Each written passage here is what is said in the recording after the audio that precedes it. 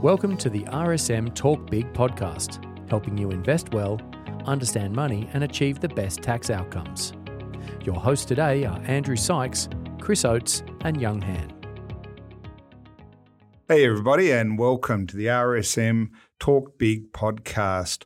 I'm your host today, Andrew, and I'm joined today by Young. Hi everyone. And by Chris. G'day everyone. We also have in the studio with us today Casey Fox, family lawyer at Farrar, Jacini and Dunn. And we're going to start talking today a little bit about some family law myths, how to protect your wealth during family law and how to look after yourself. So welcome, Casey. Thanks for having me. Tell us a bit about yourself. Well, I'm a director of Farrar, Jacini Dunn. We do family law, wills and estates, and various other bits and pieces. But for me, I'm family law. I've done family law my whole career, about 16 years now.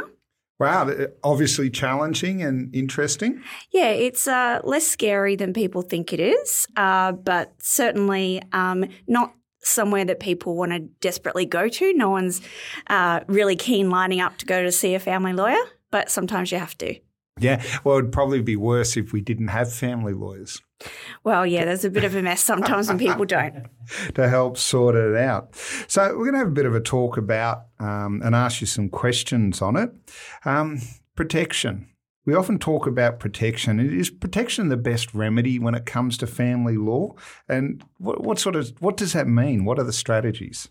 Yeah, it really is. And so often when we see clients, it's at the end of the relationship. And it's about then trying to sort out what happens with assets, maintenance and ongoing issues like that. But what's much easier is if you see a lawyer at the start of your relationship and come up with a plan for if you happen to separate in the future, what's going to happen. Because if you have that plan set out right at the start of your relationship, then you don't have threats of things like court hanging over your head, and you can set out a plan right at the very beginning when you're still very much in love and having a good amicable relationship with your partner. And it's like an insurance policy. You put it in your bottom drawer. You hope you never have to need it, but it's there just in case the house burns down. Yeah, we're very familiar with that in business. When people agree to go into a business together and the tears of joy are streaming down their face at the thought of this new business, we say, okay, now go and write a contract while you're friends. Exactly. So in case you're not friends, and quite often when a dispute arises, we refer back to those shareholder agreements, the things we agreed when we're all still friends. And at the start, where you say or hear prenups, so why do you recommend them to people? Well, essentially, they're called binding financial agreements in Australia, and you can have them at various points in your relationship. So, from my point of view as a family lawyer, I'd say have it at the very start. So that means even before you move in together, before you're in a de facto relationship. But you can actually have one if you've already been living together for, say, 3 years and then you think, oh, no, I need one. You can still do it then. You can do it before marriage and you can even do it after marriage. And so a lot of people think, oh, I'm already married, it's too late. It's not. You can still do one. It's just called a post-nup, and it's under a different section of the Act. But it's really the same idea, is that you're both sitting down with your lawyers, you're each having independent legal advice and coming up with a deal to say, if we separate, this is what will happen. I think based on that, it's a real truly that we love the idea of getting things in order before anything starts. But I guess it's easier for the second marriage or blended family. But for young couple just in love, thinking about future together, it's not that easy. So out of all the clients that you dealt with, what are the kind of advice when they're thinking about it? Yeah, I think you're right. The most common clients we have who actually come to us asking about binding financial agreements are people who've been through a separation before and they really don't want to go through that again, particularly if they had to go through the court system. And so commonly, if you're having prenups, it's because one or both of them have had a previous breakdown of the relationship and they want to avoid the headache what comes later. That said, now with more and more young people earning really good income, having a lot of disposable income and various different assets, and particularly superannuation is something people want to protect. So I think with this generation, it is going to become more common for younger people with high wealth to start looking into this. And when does the time actually start? When do you actually see them as someone who's have a right over someone else's asset, and what's your advice on that? So it's a little bit of a lawyer answer, but it depends. Of course, everything depends. It always depends on the facts, yeah. But generally, for a de facto couple, the Family Law Act says once you've been living together for 2 years or more, one person can make a claim. It doesn't guarantee that they're going to be able to have 50% or anything like that, but it means they can make a claim. However, there are rules to get around the 2-year requirement. And so, for example, if you're living together for, say, 1 year, but you bought a house together, or living together for 1 year and had a child, or significantly renovated your partner's property, then you might be able to convince the court that you should be able to apply prior to that 2-year time limit. And there have also been cases where the court has looked at parties who aren't actually living together, so they have two separate addresses for tax and all their other purposes, but they spent significant time at each other's homes. And in those cases, even in some cases, the court has found they can be taken to have been living together. And so it's not good enough to say, oh, well, I've got my other address, but I really spend all my time at your place, that you're not protected. You're still at risk. Yeah, so I've got a friend of mine, and he's been seeing a lady for 3 years.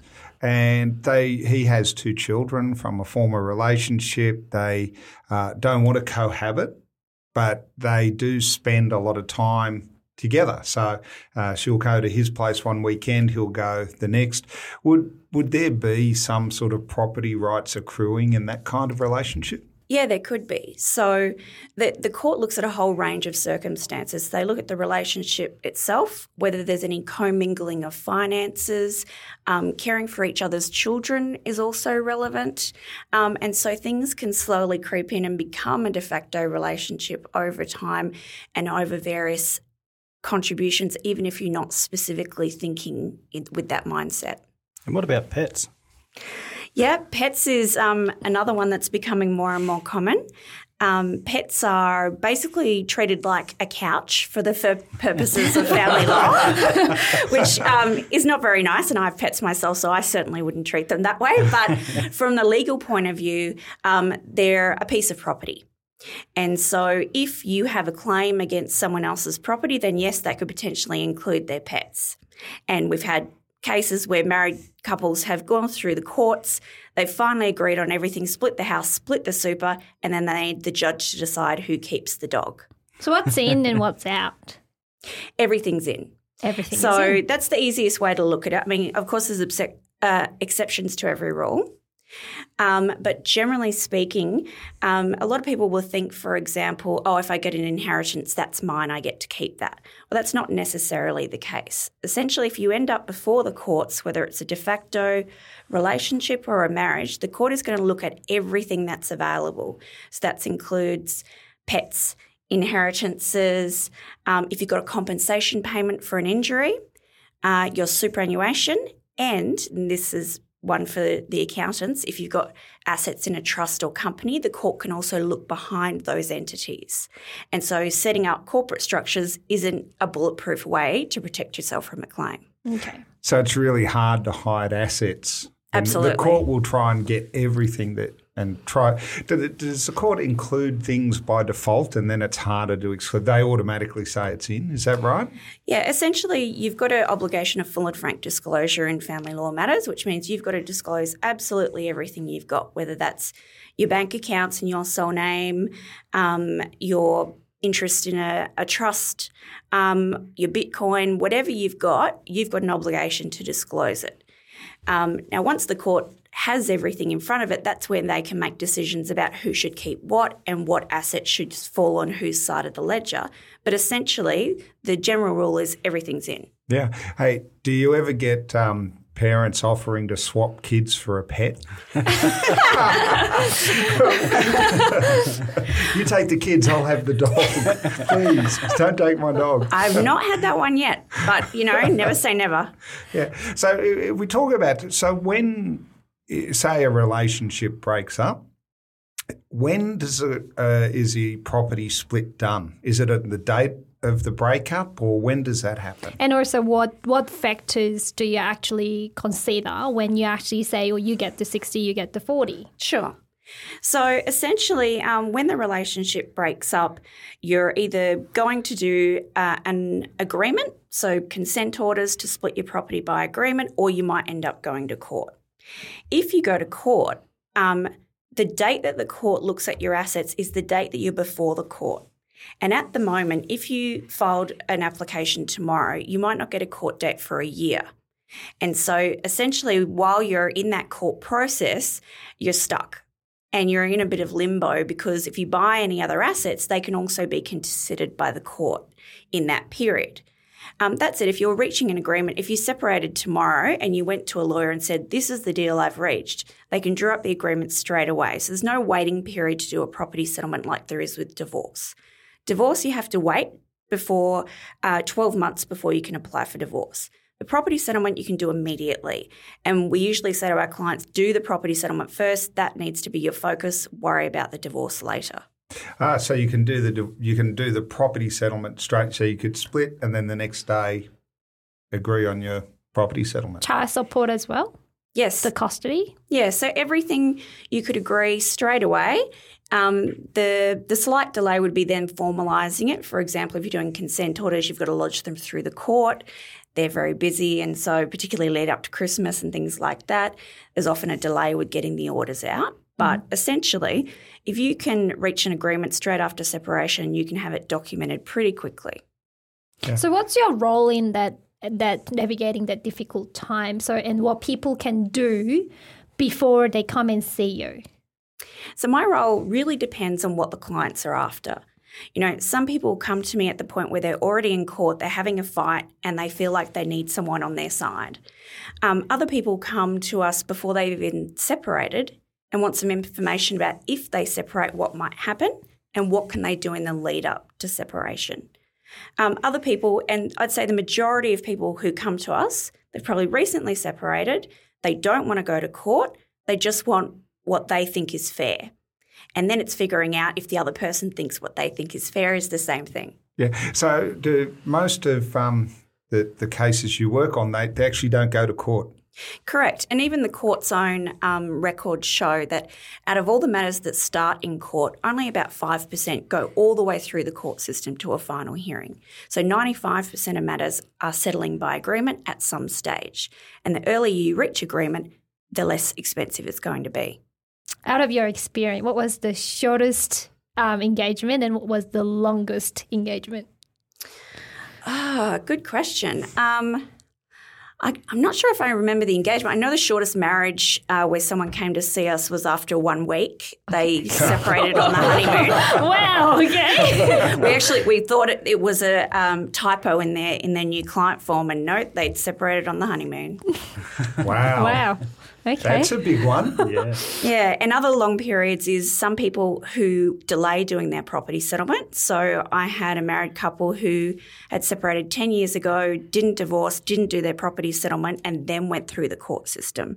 And that can get really messy because then you've got 10 years of post-separation spending and asset accumulation that you need to dig through. Yeah, new businesses, lotto wins, things like that. We hear cases where somebody's been divorced and then they're back in front of the court in 3, 4, 5 years' time. So is it final or not? For the divorce itself, once you're divorced, you've got 12 months to apply to the court for a property settlement. And so beyond that 12 months, in theory, it's final. But if you haven't had a property settlement and you're divorced, in some cases, someone can apply to the court for what's called out of time. So they're out of time to apply, but they're applying to the court saying, I'm out of time, but here are all the reasons why I'm out of time. And it would be essentially unfair for me not to be able to apply. So that might be a situation where you've got a couple where they did the divorce not knowing that this 12 months applied, and then one of them has all of the assets and the other person has none, for example. And how does that, the time frame, if we find out that somebody's been, I don't know, hiding a bank account, they went to a bank, opened something else and didn't include it in their disclosure, is there a time limit on how long you can go back for that? So if you've got a final property settlement, whether by consent orders or court order, one of the grounds to reopen a settlement is non-disclosure. And so you apply to the court to set aside the original agreement based on fraud, unconscionable conduct, one of these legal terms that basically looks at the circumstances in which you entered into the deal and having one party not have all the relevant information. So as you said, $1 million in a bank account, something significant that wasn't disclosed and would have had a material effect on the settlement. So how do you find that out? Oh, it's difficult. It's look, if you're going through the court process, there are ways that we can get information independent of the other party. So, for example, we can issue subpoenas directly to banks and things like that. Generally, though, if you're doing a 79A application, which is the application to reopen a property settlement, the times where you see that might be where, for example, the wife sees the husband driving a new Ferrari when he claimed he was broke. Yeah, you know? Paul one day, new Ferrari the next. Correct. Where'd the money come from? Exactly. Yeah. We talk about myths. Talk us through the actual split. 50-50, 80-20. We do get a lot of accountants. Our clients come to us and say, I'm going to lose everything. How does that split actually work? Yeah, so there's certainly no presumption of a 50-50 split. The way that the court looks at a property settlement is basically the same for married and de facto couples now, but it's essentially a 4-stage process. So stage 1, identify what exists. So that's all the assets, all the liabilities, all the superannuation. Next step is identify what contributions everyone has made to the assets, but also the relationship. So they can be financial contributions. Someone had a house at the beginning of the relationship. That's relevant. Someone received an inheritance during the relationship. That's relevant. But also non-financial contributions such as staying at home, caring for the kids, being the main homemaker, doing renovations to property. These are all the things that the court will look at.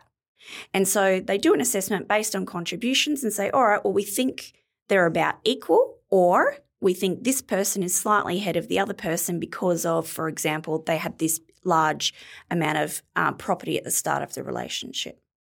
So that's stage 2.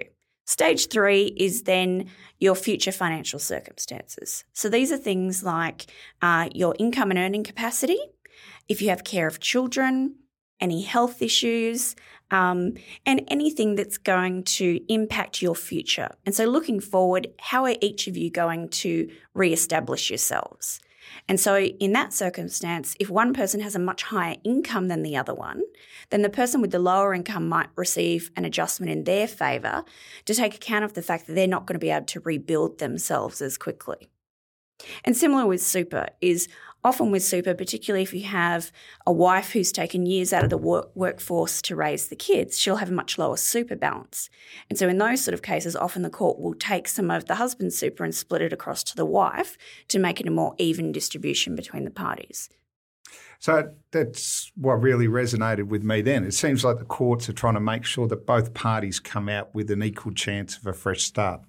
That's right. And the 4th step is essentially just that. It says, is this outcome just and equitable? So the 4th step is so the court can then review all of those steps and say, based on all of the above, what is a fair outcome for this couple? So just because you get married doesn't mean you're giving away 50% of your assets the next day. The typical situation we've seen in the past is that when you have a husband works and then the wife stays home, gave up career, looked after the kids and then run the house. And when they go through the divorce, they're like, okay, the wife will keep the property. and also a lot of cash, a big cut out of the cash savings for her because she's out of the workforce and it will be more difficult for her to go back to the workforce. Do you think that's kind of fair to say that's common? I think it certainly does happen. It's not in all cases, but in those situations, particularly if you've got young kids who the wife is still caring for in the house, that's even though it's an asset, they also will look at the best interests of the children in that situation and keeping them in a stable home. And so it really depends. There could be a case where it's the husband who stayed home and cared for the children and therefore he's better placed to stay in the home.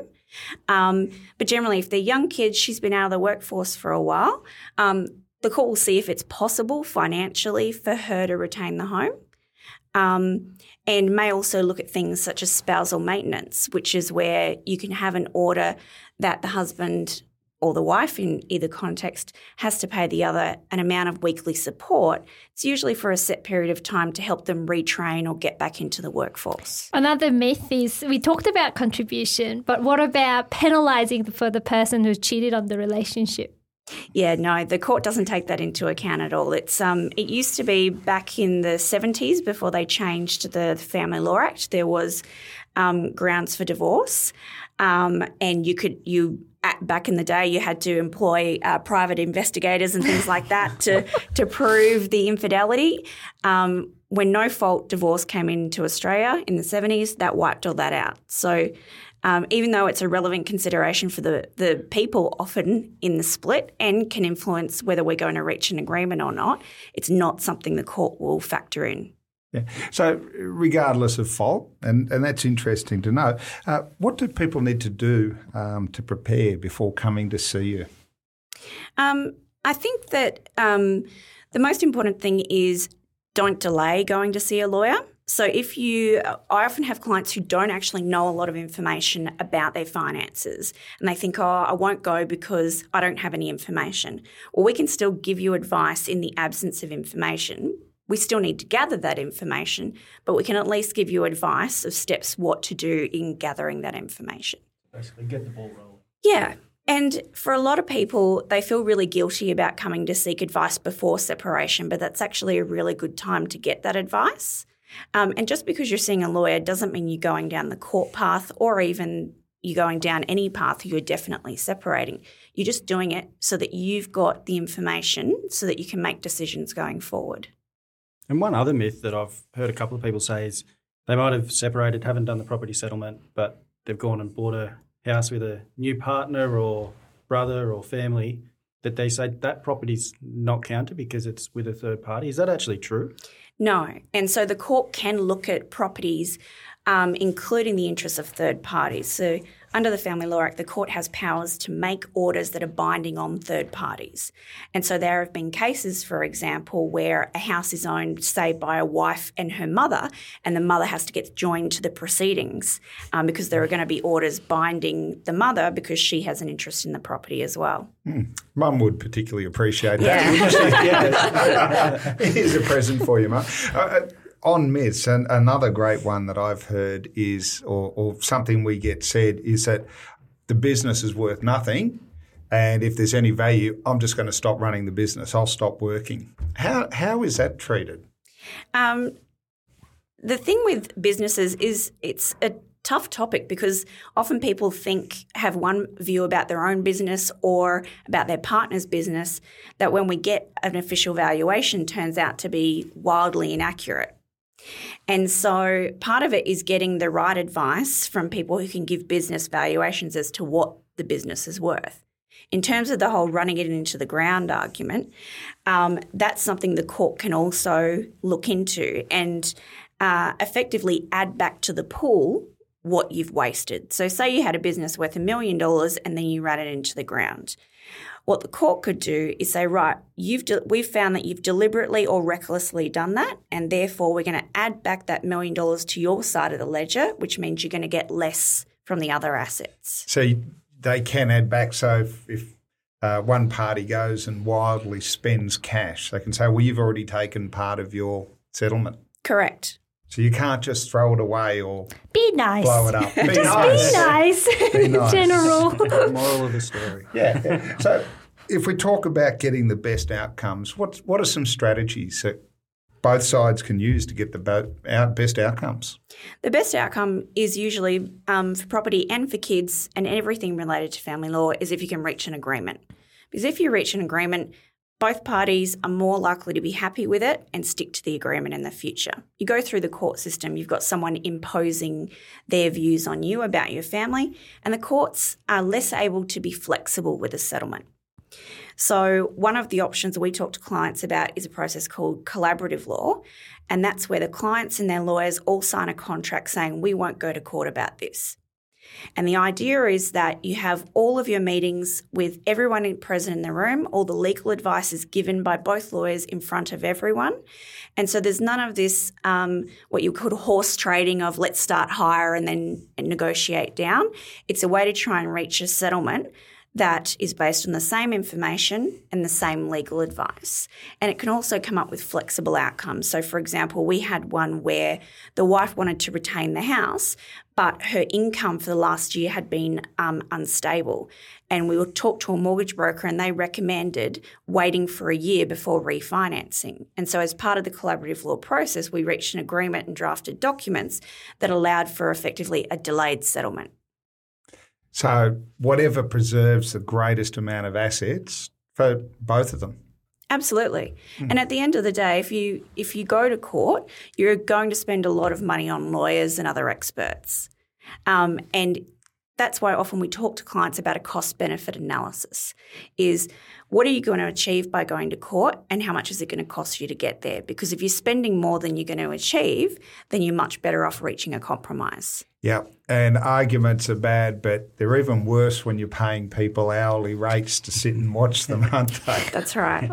So thank you very much, Casey. That's been really, really good and really informative. That's all we've got time for today. This has been the RSM Talk Big podcast. Thank you for listening to us. And a reminder, you can subscribe at your favourite podcast platform. My name's Andrew. Thank you, Young. Thank you. Thank you, Chris. Thank you. And thanks, Casey. Thanks a lot. Righto. Thank you. Bye. Talk big. Create, save and protect with RSM.